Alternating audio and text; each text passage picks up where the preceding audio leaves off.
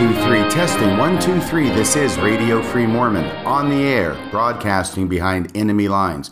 Tonight's episode is Part 6, if you can believe it, Part 6 of General Conference McNuggets, covering the highlights of General Conference from October of 2019. Once again, my goal is to try and get through the talks in the last General Conference prior to the upcoming General Conference this weekend. Today is April 1st, Wednesday, 2020. And I have to be honest with you, I had expected just to hit the highlights of last General Conference and to do really one episode, two probably at the most. Once again, hitting only the highlights of General Conference. That's why I titled this General Conference McNuggets, with that idea in mind that we would just be hitting a handful of important points. But as I have looked deeper and deeper into the talks from General Conference, I find that there is more and more to talk about. And now we're up to episode 6 in this series, and I expect there will have to be an episode 7 and perhaps even an episode 8 to cover all the talks of last General Conference in the detail that I think they deserve. So instead of titling this General Conference McNuggets, perhaps I should have titled it as General Conference Double Quarter Pounder with Cheese. As I say, today is Wednesday, April 1st, 2020. We remain in the middle of the coronavirus pandemic sweeping the world. Last night, on the evening of March 31st, 2020, there was a 6.5 magnitude earthquake in Boise, Idaho. This follows up on the earthquake, which was a 5-point-something earthquake from the week before in Salt Lake City. So last week we have an earthquake in Salt Lake City. Last night we have an earthquake in Boise, Idaho, which I think it is fair to say are two large cities inhabited predominantly by Mormons. I don't know exactly what God is trying to say by placing these earthquakes in Salt Lake City and Boise, but whatever it is, it does not sound like God is very pleased with the Mormon Church. I mean, if the shoe were on the other foot and there was a big earthquake in the Vatican, I expect that most members of the LDS Church would rush to the conclusion that God is not happy with the Catholics. So I don't know exactly why God is so unhappy with the Mormons, but I think it's probably time for them to consider repenting of whatever it is that God's upset with them about. Now, I am currently covering talks given in the women's session of General Conference last October. And specifically, I'm going through the talks that were made by the three members of the First Presidency. I went over President Eyring's talk last episode. I went over Elder Oak's talk last episode. And tonight, I want to get to President Nelson's talk as he spoke last in the women's session of General Conference. But before I get to President Nelson, there are a few other comments I want to make about President Eyring's talk and about President Oak's talk. Let's go to President Eyring first, shall we? President Eyring is speaking to the women of the church, and in the course of his comments, he makes the following statement. Your call began when you were placed into mortality, in a place and time chosen for you by a God who knows you perfectly and loves you as his daughter. So here we start seeing President Eyring's view of God, which is a common view among Mormons, which is that God is a complete micromanager. Every single little thing that happens to us in our lives is managed and caused by God. Now, that's all well and good as long as things are going well in our lives. But if things are going badly in our lives, indeed, if we are born into a house where we are the subject of abuse, sexual, physical, emotional, by our mother or father, then this line of thinking starts to run into problems. Especially when President Eyring says that we are put into mortality in a place and time chosen for you by a God who knows you perfectly and loves you as his daughter. Well, if he loves the women as his daughter, why is it that so often God places them in families and situations where they are subject to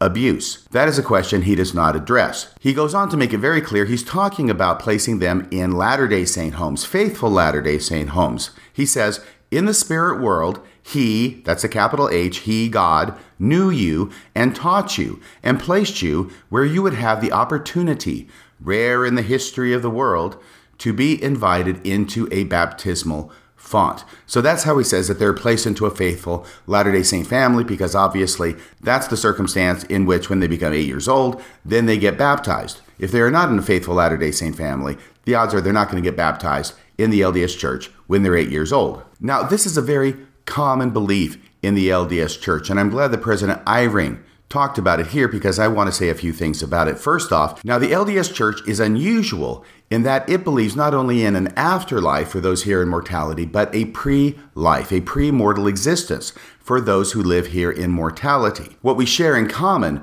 with other Christians is the idea that we will be resurrected or we will continue to live on after this life, and that depending upon what you have done in this life, the way you have conducted yourself in this life, whether it's works or belief or grace or however you want to phrase it, that our rewards in the afterlife are dependent upon what we do here in this life. Now, because Mormons believe in a premortal earth life, they tend to see this life as the rewards or punishments for what they did in the pre-mortal existence. It's a simple matter to look around and see people born in different circumstances in this life. Some are born into affluent families, some are born into very poor families, some are born with privilege, some are born with an absolute lack of privilege. Some are born to live a life of ease, some are born to live a life of penury and hard labor. So there are all sorts of different circumstances that people are born to in this life, some better, some worse. Now, if you don't believe in a premortal existence, you can have a tough time explaining why it is that a God that loves all of his children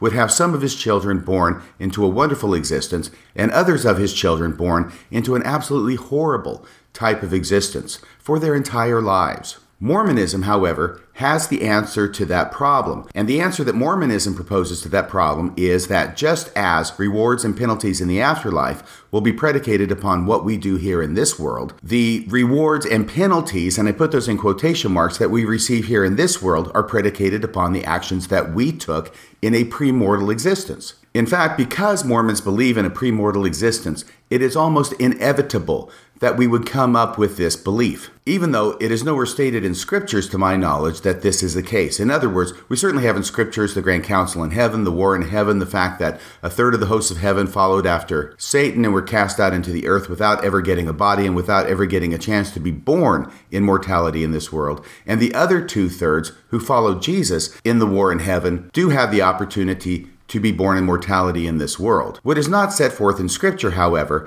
is that the circumstances under which we are born in this world is predicated upon what we did or did not do in the premortal existence. But as I say, this belief is virtually inevitable because of the fact that we believe that our future eternal rewards and punishments will be based upon what we do here. It is difficult to get away from the idea that the different circumstances under which people are born here and the different lives they live is predicated upon what we did in the premortal existence, even though we were all among the 2/3 that sided with Jesus in the war in heaven, and in that sense we were on the right side, we did the right thing, we were the good guys. Nevertheless, amongst that 2/3, there were different degrees of righteousness. And based upon those different degrees of righteousness, God, the ultimate micromanager, selects different circumstances and times and places, as President Eyring says, for us to be born in this life. And from a Mormon perspective, the absolute ultimate best circumstance to be born into in this life is into a faithful LDS family, where we will be raised with the gospel and baptized into the church.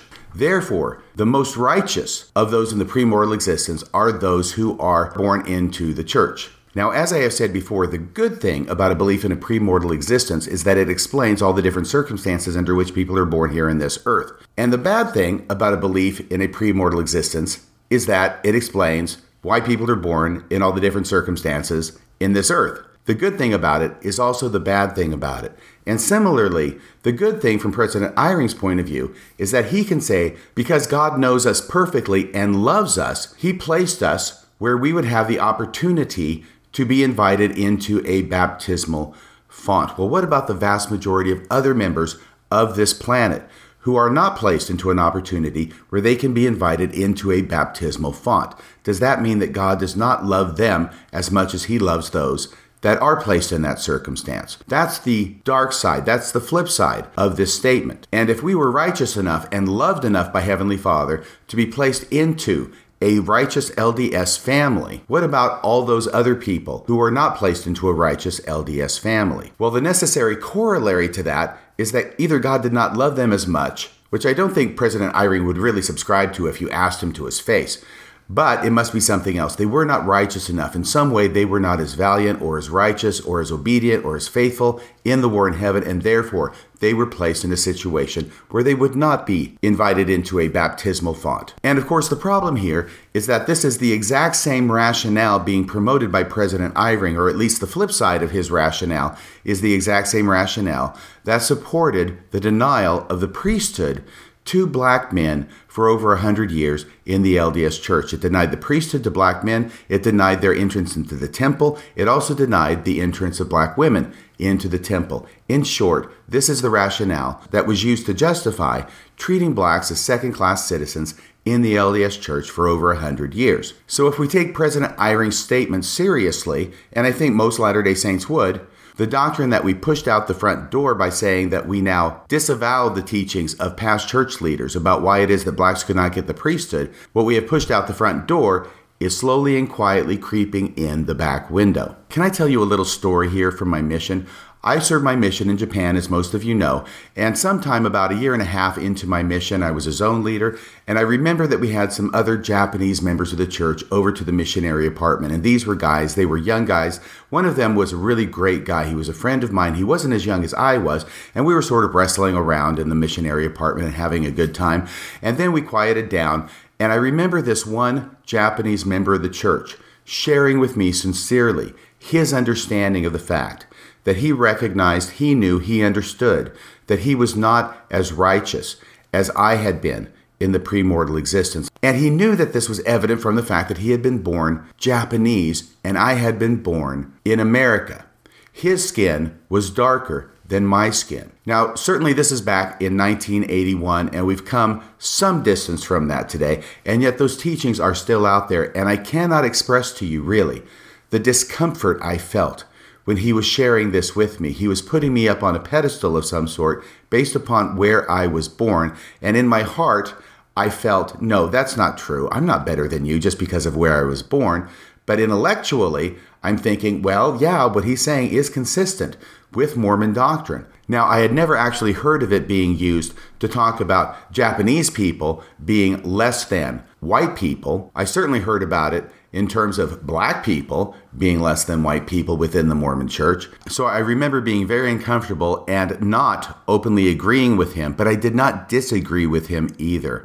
And I wish that if I could go back in a time machine to 1981 and talk to that Japanese member of the church, that I would actually disagree with him and tell him that that was not true, that I was not better than he was, that I was not more righteous than he was in the premortal existence, that I was not more favored of God because of the fact that I had been born American and he had been born Japanese. Because of the fact that I had been born white and delightsome and he had been born not so white and delightsome. And once again, this is something that is not taught openly in the church, and I had never heard taught the idea that Japanese people are less than American people because of where they were born and the lineage that they came through and the color of their skin. But I certainly had heard that teaching about black people. And for this Japanese member, it was very obvious that if you took the teaching about black people and extrapolated it, that it would also apply to him only to a lesser degree. Yes, he could join the church. Yes, he could get the priesthood while blacks could not for over 100 years.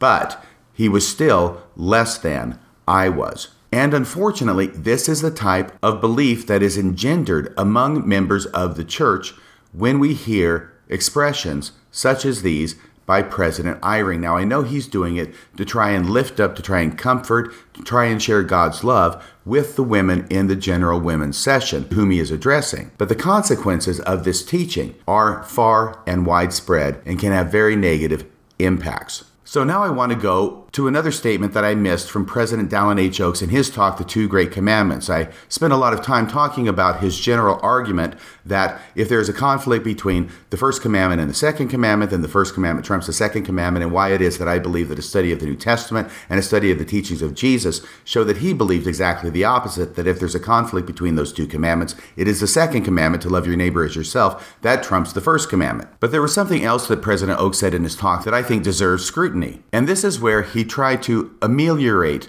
the position of the church on homosexuals by saying that there are lots of degrees of glory in the hereafter, and that even though homosexuals who do not change their ways and repent will not be able to make it to the highest degree of the celestial kingdom, in other words, they will not be able to be exalted, nevertheless, there are other degrees of glory, other heavens that they will go to, even though they're lesser heavens, and so therefore it's not so bad. And this is under his Roman numeral 4 in his talk. This is right after he's talked about, regretfully, some persons facing these issues, i.e. homosexual, LGBTQ issues. Regretfully, some persons facing these issues continue to feel marginalized and rejected by some members and leaders in our families, wards, and stakes. Remember, that's where he points all the finger of blame at the members of the church and the local leaders, and absolutely no fingers of blame at himself and his fellow apostles, who are the ones who are primarily responsible for marginalizing and rejecting this community of people. So that's the context. That's what he's talking about. And right after that, he says this: for reasons we do not understand, we have different challenges in our mortal experiences. Okay, so the challenges he's talking about specifically are LGBTQ challenges, as he puts it.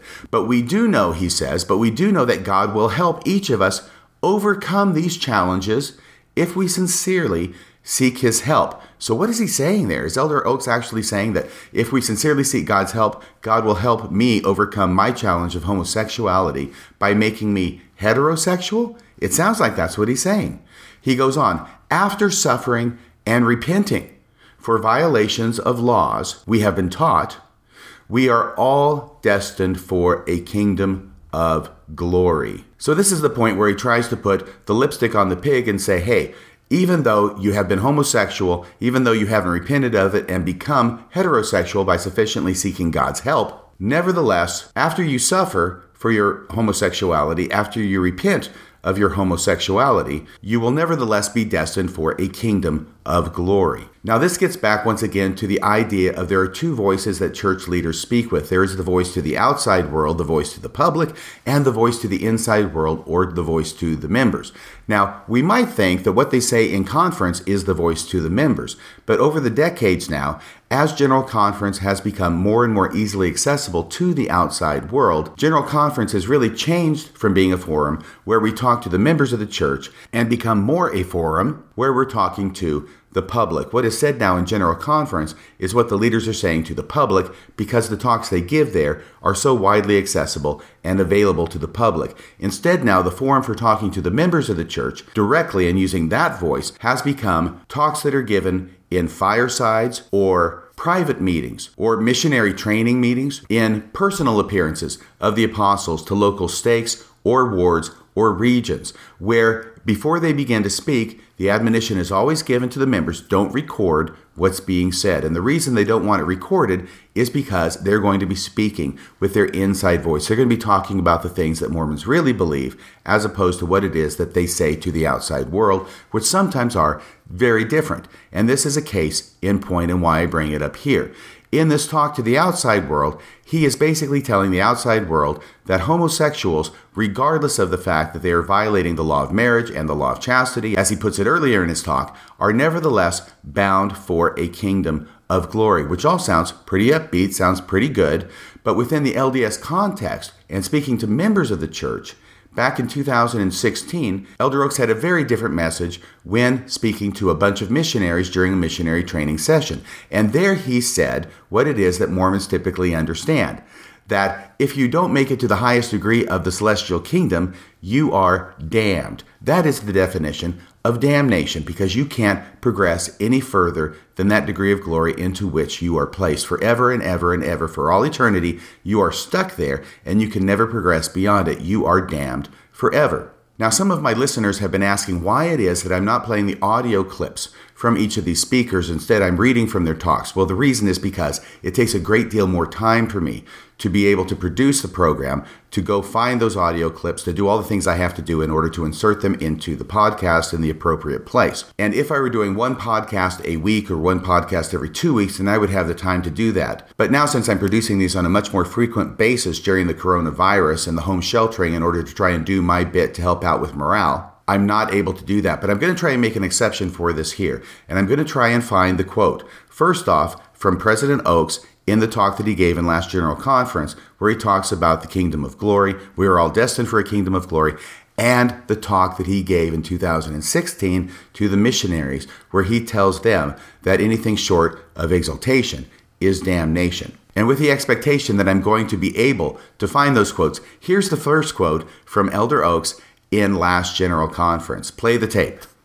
Regretfully, some persons facing these issues continue to feel marginalized and rejected by some members and leaders in our families, wards, and stakes. We must all strive to be kinder and more civil. For reasons we do not understand, we have different challenges in our mortal experiences. But we do know that God will help each of us overcome these challenges if we sincerely seek His help. After suffering and repenting for violations of laws we have been taught, we are all destined for a kingdom of glory.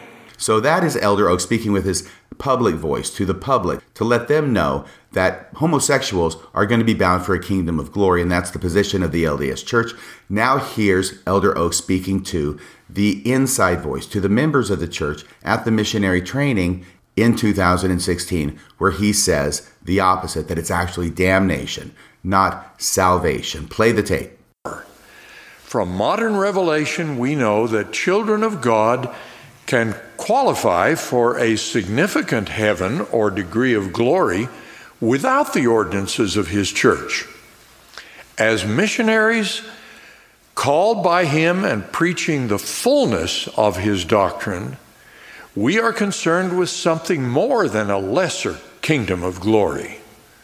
The fundamental purpose of our missionary work is to teach the Word of God that men and women cannot be saved in the highest degree of glory, the celestial kingdom, without faith in the atoning sacrifice of Jesus Christ.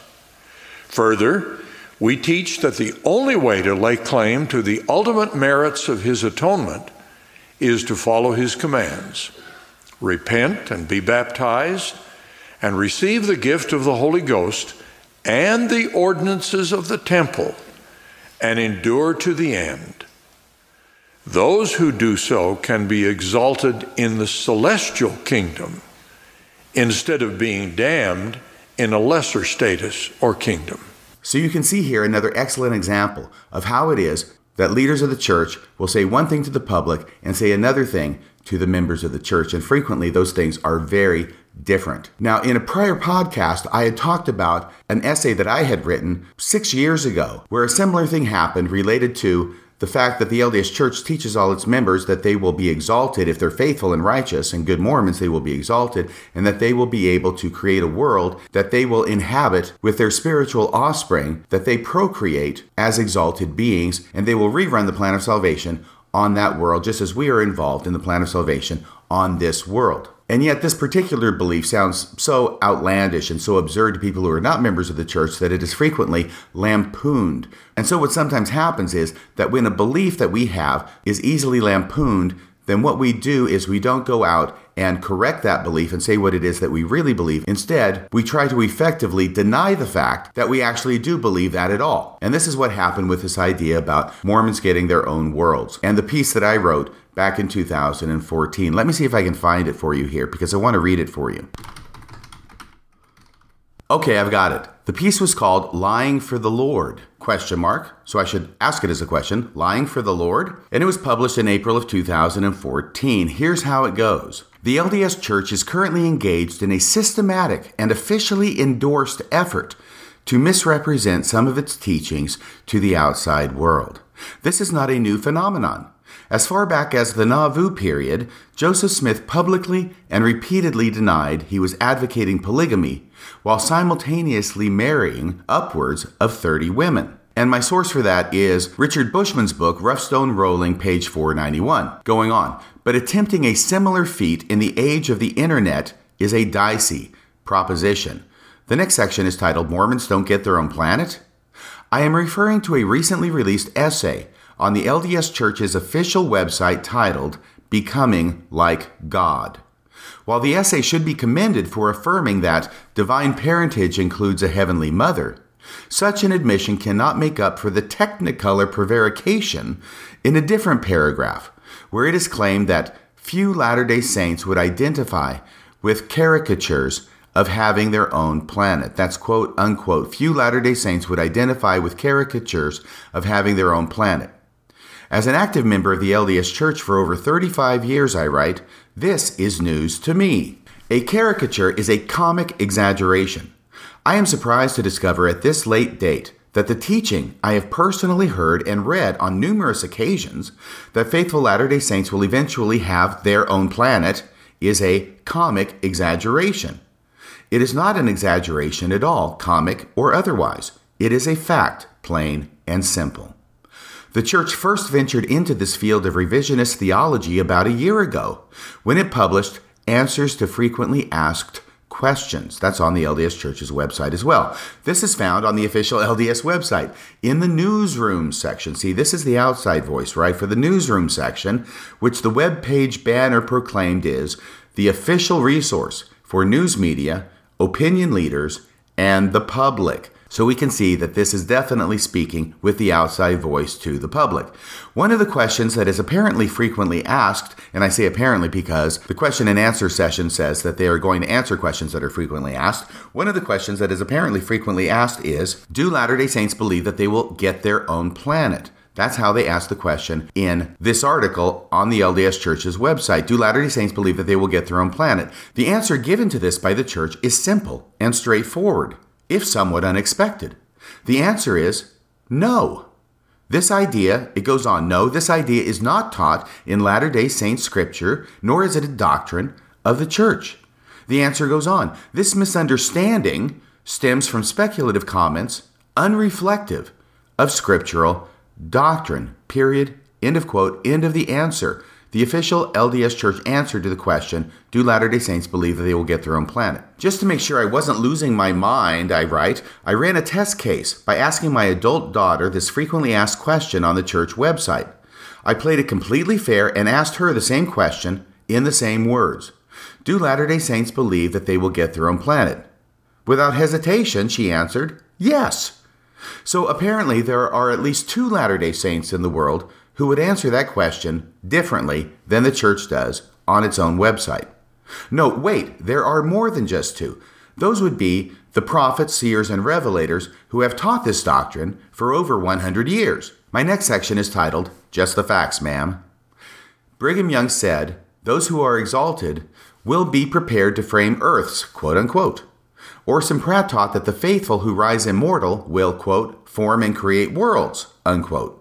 Lorenzo Snow said, glorified Latter-day Saints will, quote, organize matter into worlds on which their posterity may dwell, unquote. And I give sources for all 3 of those quotes. The one from Brigham Young is found in Journal of Discourses, Volume 17, page 143. The one from Orson Pratt is found in Journal of Discourses, Volume 14, page 242. And the quote from Lorenzo Snow is quoted in The Improvement Era, June 1919, page 659. Thank you very much. But that was a long time ago. Maybe that was just an anomaly. No, wait. There are more. Joseph Fielding Smith wrote, we will become gods and have jurisdiction over worlds, and these worlds will be peopled by our own offspring. Bruce R. McConkie taught regarding exalted parents, quote, for them, new earths are created, period, end of quote. And those sources are, for Joseph Fielding Smith, Doctrines of Salvation, Volume 2, page 48, and for Bruce R. McConkie's quote, The Millennial Messiah, page 23. But now I get to President Spencer W. Kimball, the president and prophet of the Lord, when I joined the church back in 1978. 3 years before I joined the church in 1975, he had something to say on the subject, and here I read again from my essay. President Spencer W. Kimball said, in addressing the October 1975 priesthood session of General Conference, quote, brethren, 225,000 of you are here tonight. And then he goes on, I suppose 225,000 of you may become gods. I think God, this is President Kimball, I think God could make, or probably have us help make, worlds for all of us, for every one of us 225,000, period, end of quote. Brethren, it's a great thrill to think that we are part of a congregation of 225,000 men and boys. Some of them are a little darker, some of them have slant eyes, but they're all men and brethren, and we love them. And we're grateful that they're associated with us tonight in this great meeting. Brethren, 225,000 of you here tonight. I suppose 225,000 of you may become gods. There seems to be plenty of space out there in the universe, and the Lord has proved that he knows how to do it. I think he could make, or have us help make, probably, worlds for all of us.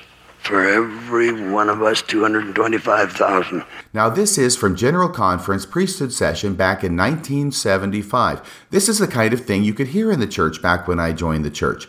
But over the past 40 years, things have changed. You would never hear anything like this said in General Conference today. And the reason for that, I think, is because not only is the church slowly backing away from its more unique and unusual doctrines, but also because, as I said earlier, General Conference is becoming something that is more and more public, and therefore the leaders of the church are tailoring their message to the public more in General Conference than they did 40 years ago, back in 1975, or actually even 45 years ago. My goodness, how time flies. On another occasion, President Kimball counseled Latter-day Saints to, quote, grow in ability and power and worthiness. Why? To govern such a world with all of its people.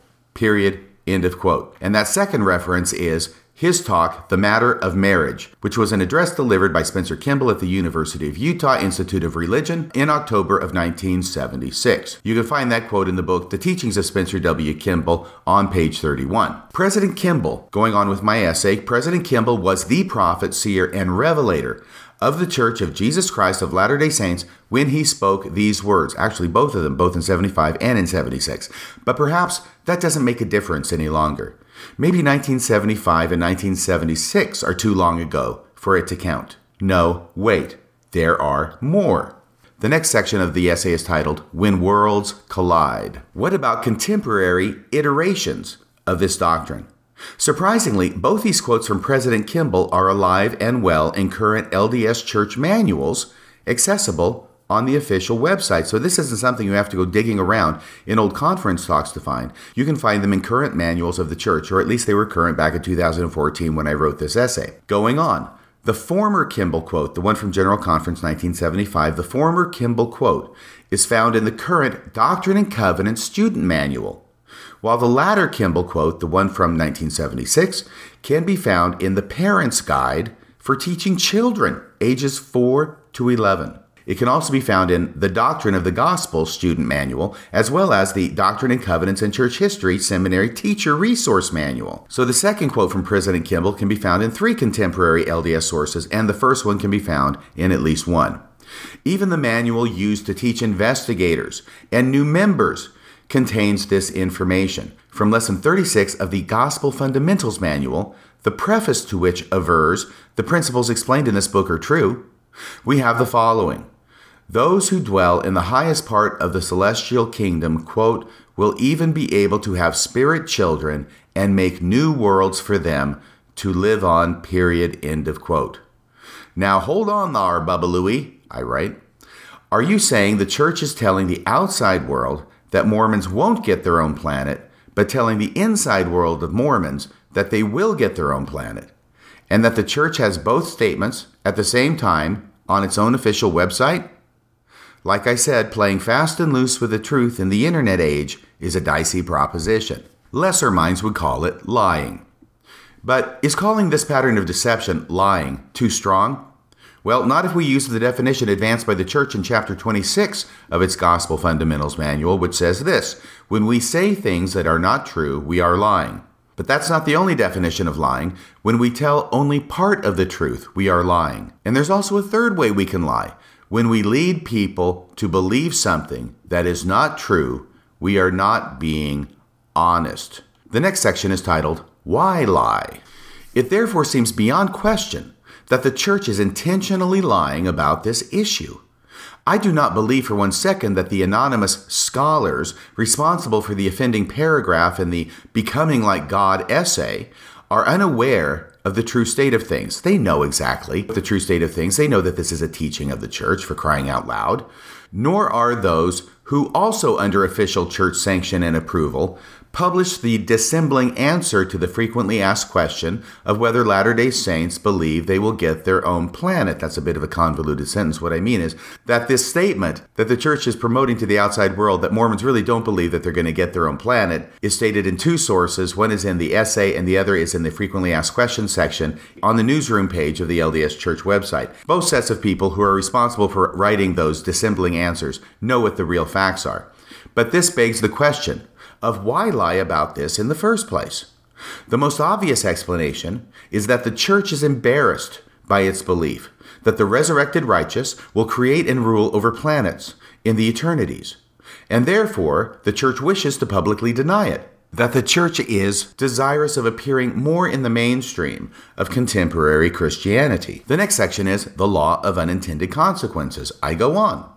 If the goal is to get the Gentile world to think Mormons don't really believe this, the gambit seems to have paid off.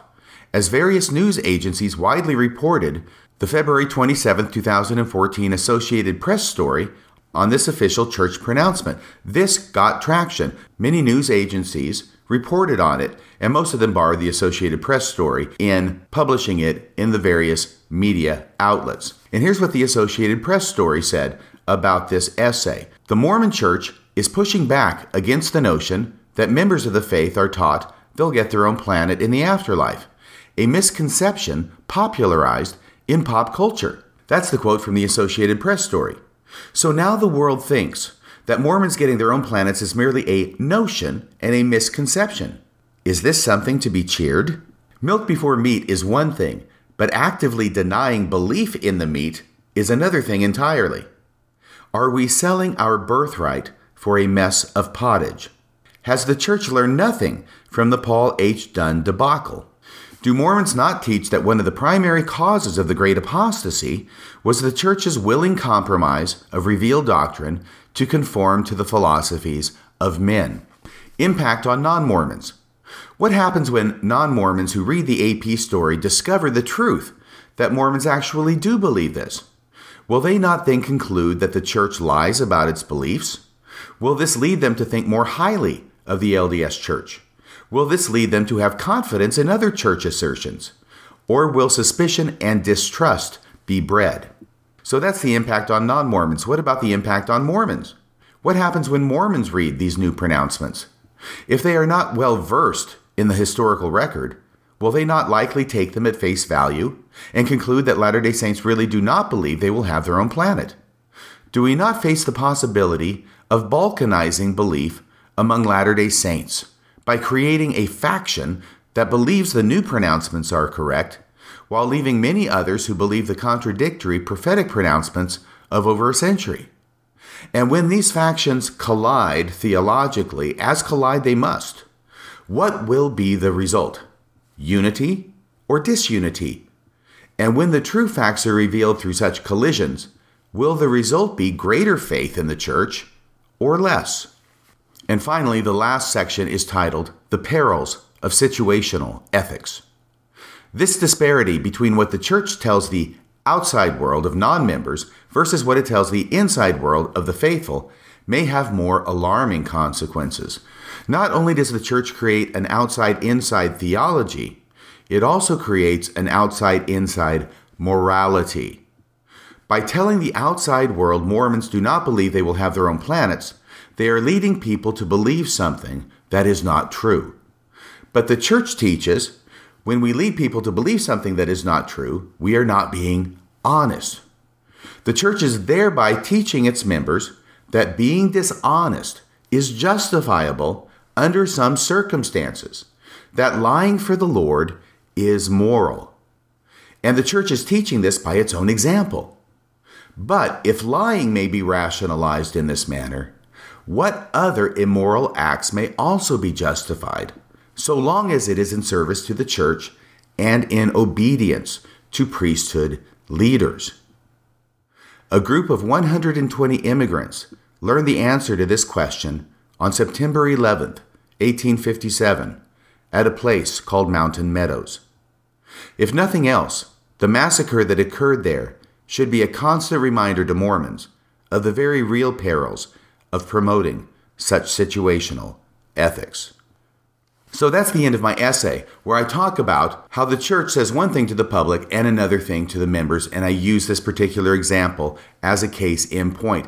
And we have seen at least two examples of this very same phenomenon in the October 2019 General Conference. The last one I talked about was the example with Elder Oaks talking to the public in General Conference about how everybody, homosexuals included, are destined for a kingdom of glory. But when he talks to the missionaries of the church, he uses the inside voice, and he says a different message to the people who are in the church. To the public, he says we're all bound for a kingdom of glory, regardless of whether we make it to the celestial kingdom. To those who are inside the church, he tells the real church teaching, which is that if you don't make it to the highest degree of glory in the celestial kingdom, you're damned.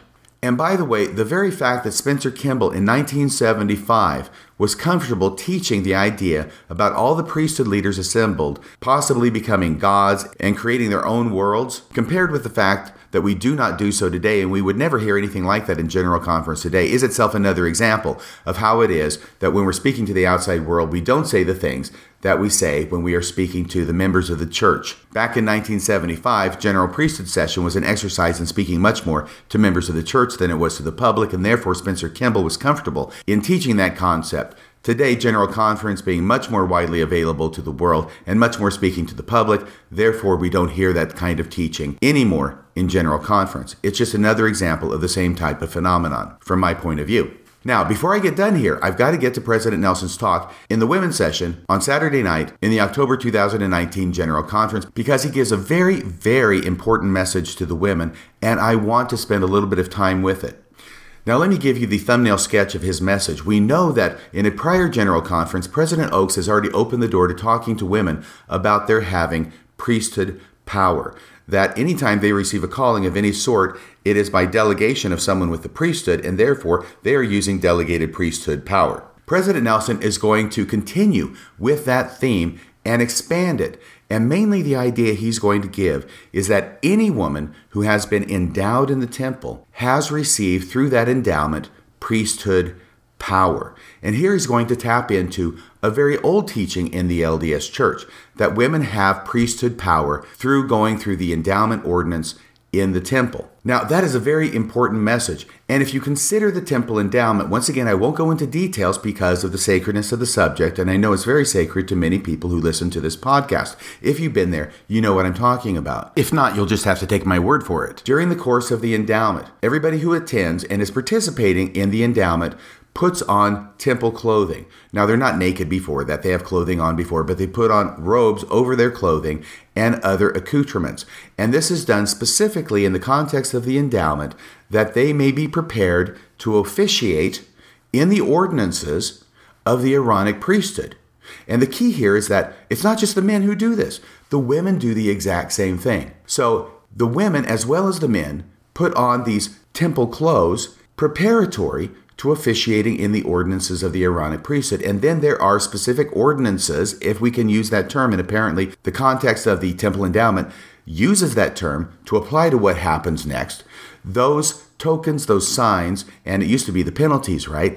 And the names, those are all part of the ordinances of the Aaronic priesthood that women perform in the temple as well as the men. And they put on those robes in preparation to officiate in those ordinances. So women in the temple officiate in the ordinances of the Aaronic priesthood. Not only that, the robes are then reconfigured and changed in a certain manner, but it is done specifically so that the patrons may be prepared to officiate in the ordinances of the Melchizedek priesthood. And then certain signs, tokens, and used to be penalties, and names are conducted in the temple, not only by the men, but also by the women. So the women in the temple are receiving priesthood power, and not only receiving priesthood power, they are performing priesthood ordinances in the temple, both Aaronic priesthood ordinances as well as Melchizedek priesthood ordinances in the temple. And President Nelson, to his credit, acknowledges this and actually identifies it. He doesn't go into quite as much detail as I did, understandably, but he acknowledges this, and I want to touch on some of those comments. But before I do that, I will also say that on the other side of this, however, President Nelson is very clear to say that even though women have priesthood power, if they have been endowed in the temple, they do not hold priesthood office. In other words, just because women can perform priesthood ordinances in the temple, Aaronic priesthood ordinances and Melchizedek priesthood ordinances, just because women can perform those in the temple, does not mean that they can perform ordinances outside the temple. The difficulty that President Nelson gets into with this talk, in my opinion, is trying to draw a distinction between priesthood power to perform ordinances in the temple that women have versus priesthood power they have outside the temple, but they can't perform ordinances outside the temple. Once you're drawing a distinction that is becoming that narrow, and these two categories are becoming so close together, you leave yourself in a position where women can start to ask the question, why? If I can perform priesthood ordinances in the temple, on what basis can I not perform priesthood ordinances outside the temple? This is the dangerous part of the game that President Nelson is playing. Now, I say dangerous part because actually I'm presuming that he does not intend to lead women down this path of thinking. I do not believe that he is trying to lay the groundwork slowly and incrementally toward giving women the priesthood and allowing them to actually perform priesthood ordinances outside the temple. If that's what he's doing, then I will be absolutely amazed and flabbergasted. And I will sing praise to the man, and I will put President Russell M. Nelson's name in the lyrics. I will say, praise to the surgeon who communed with Jehovah, and I will say, millions shall know Brother Nelson again. But I doubt that that's the case. I think that what is more likely is that what he is trying to do is he is trying to throw the women a bone, that he is trying to make them happy and content with their state in the church, that they do not hold the priesthood. They have priesthood power, but they don't hold the priesthood. They can perform ordinances inside the temple, but they cannot perform them outside the temple. And they cannot hold priesthood keys, and they cannot hold priesthood office. I think what is more likely is that he's trying to keep women happy with their state by describing their current state in exalted and wonderful and flattering terms to the women, with the hope that this will be a palliative and keep them happy in their second-class role in the church to the men who actually do hold the priesthood and not just have priesthood power. Okay, let's get to what it is he says. Now that I've actually commented and analyzed his talk before getting to what it is he said, let's go over some of the things he says here before we close. Here's the first thing he says. How I yearn for you to understand that the restoration of the priesthood is just as relevant to you as a woman as it is to any man. Because the Melchizedek priesthood has been restored, both covenant-keeping women and men have access to all the spiritual blessings of the church. Or we might say, to all the spiritual treasures the Lord has for his children. Now, this comment isn't anything remarkable, but he's going to go on and elaborate upon it as I talked about in the introduction to this talk. He goes on to say, those who are endowed in the house of the Lord receive a gift of God's priesthood power by virtue of their covenant, along with the gift of knowledge to know how to draw upon that power. So those who are endowed in the house of the Lord receive the gift of God's power, of God's priesthood power, and that applies equally to women as well as to men. Now, of course, this raises the question of, if women receive priesthood power by virtue of being endowed in the temple, how do they exercise that priesthood power outside the temple? And here's where he punts. He doesn't give any direction on this, and this may or may not be a mistake on his part, but he leaves it up to the Holy Ghost. He says, now you might be saying to yourself, this sounds wonderful, but how do I do it? How do I draw the Savior's power into my life?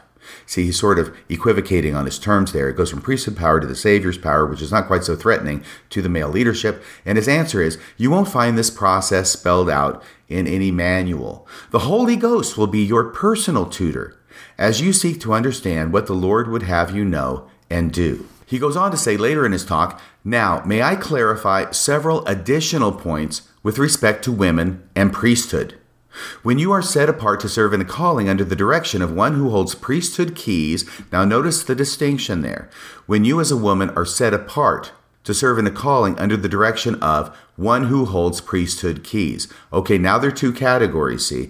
The one who holds priesthood keys has to be a man. You being a woman cannot be the one setting somebody else apart. You are the one who is being set apart. In the language of 2 Nephi chapter 2, you are not the one acting, you are the one being acted upon. So he does at several junctures draw the important distinction that women do not have priesthood keys, and they cannot perform priesthood ordinances outside the temple, and they cannot set people apart. Once again, he says, when you are set apart to serve in a calling under the direction of one who holds priesthood keys, such as your bishop or stake presidency, that wouldn't be a woman, that'd be a guy, you are given priesthood authority to function in that calling.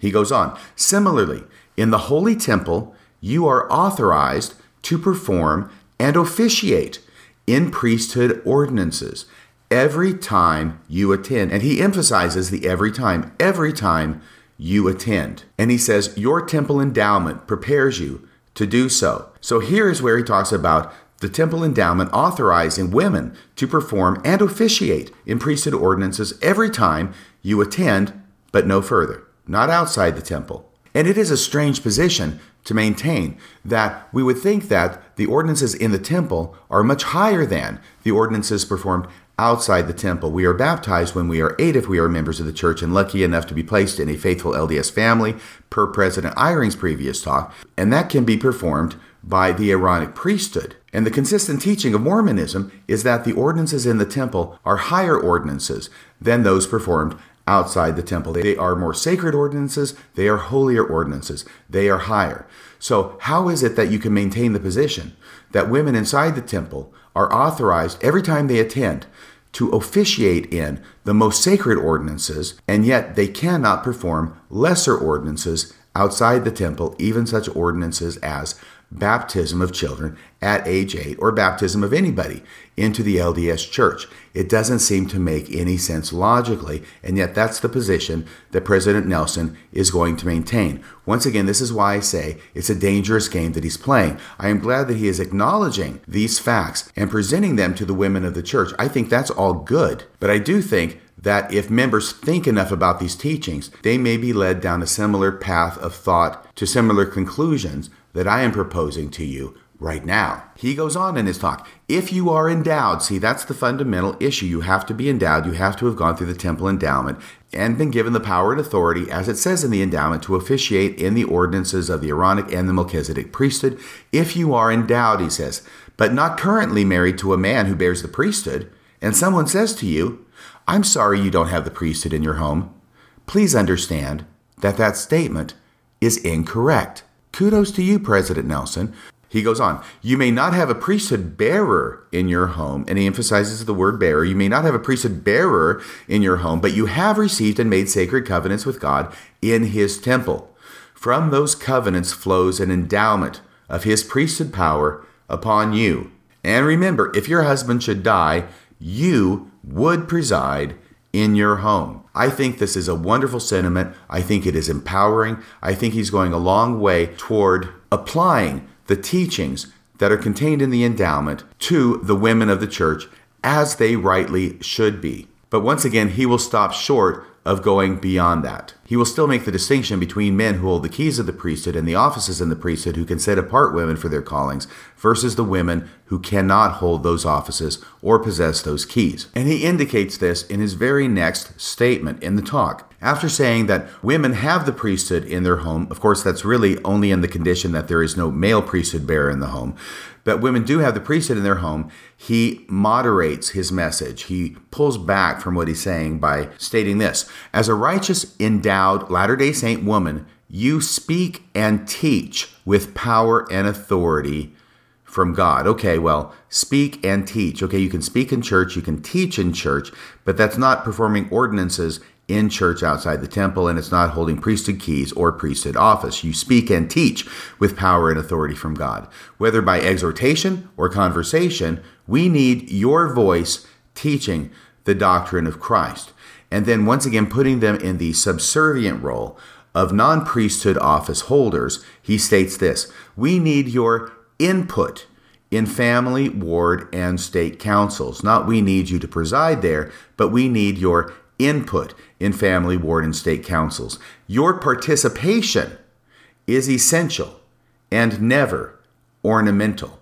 which is a nice sentiment as far as it goes. However, it's very clear from what he's saying is that they are second-class citizens within family councils, within ward councils, within state councils. They do not get to lead, but they do get to have some sort of input and participation. So the overall message I get from this is that what President Nelson is doing is trying to show women that they have legitimate priesthood power. He cites the temple to show that they actually perform ordinances of the priesthood every time they go to the temple. But on the other hand, that does not mean that they get to hold the priesthood outside the temple. They hold priesthood power, and this appears to be the big distinction that he wants to make. They hold priesthood power, but they don't hold the priesthood.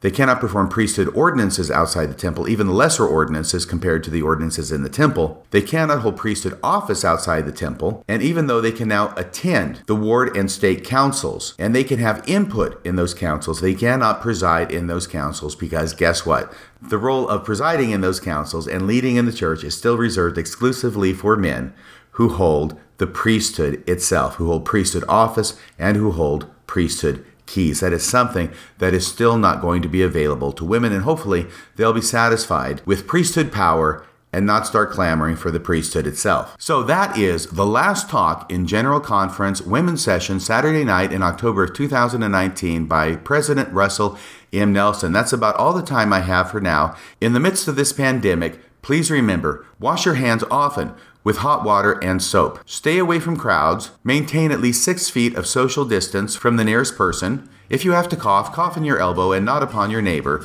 And together, we will lick this coronavirus. Until next time, this is Radio Free Mormon, signing off the air. I am woman, hear me roar, in numbers too big to ignore. And I know too much to go back and pretend. 'Cause I've heard it all before, and I've been down there on the floor. No one's ever gonna keep me down again. Whoa, yes, I am wise, but it's wisdom on a pain. Yes, I paid the price, but look how much I gained. If I have to, I can do anything. I am strong.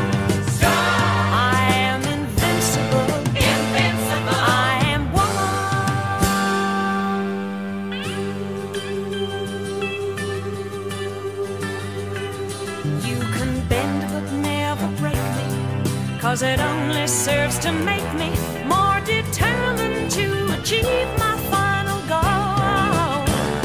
And I come back even stronger, not a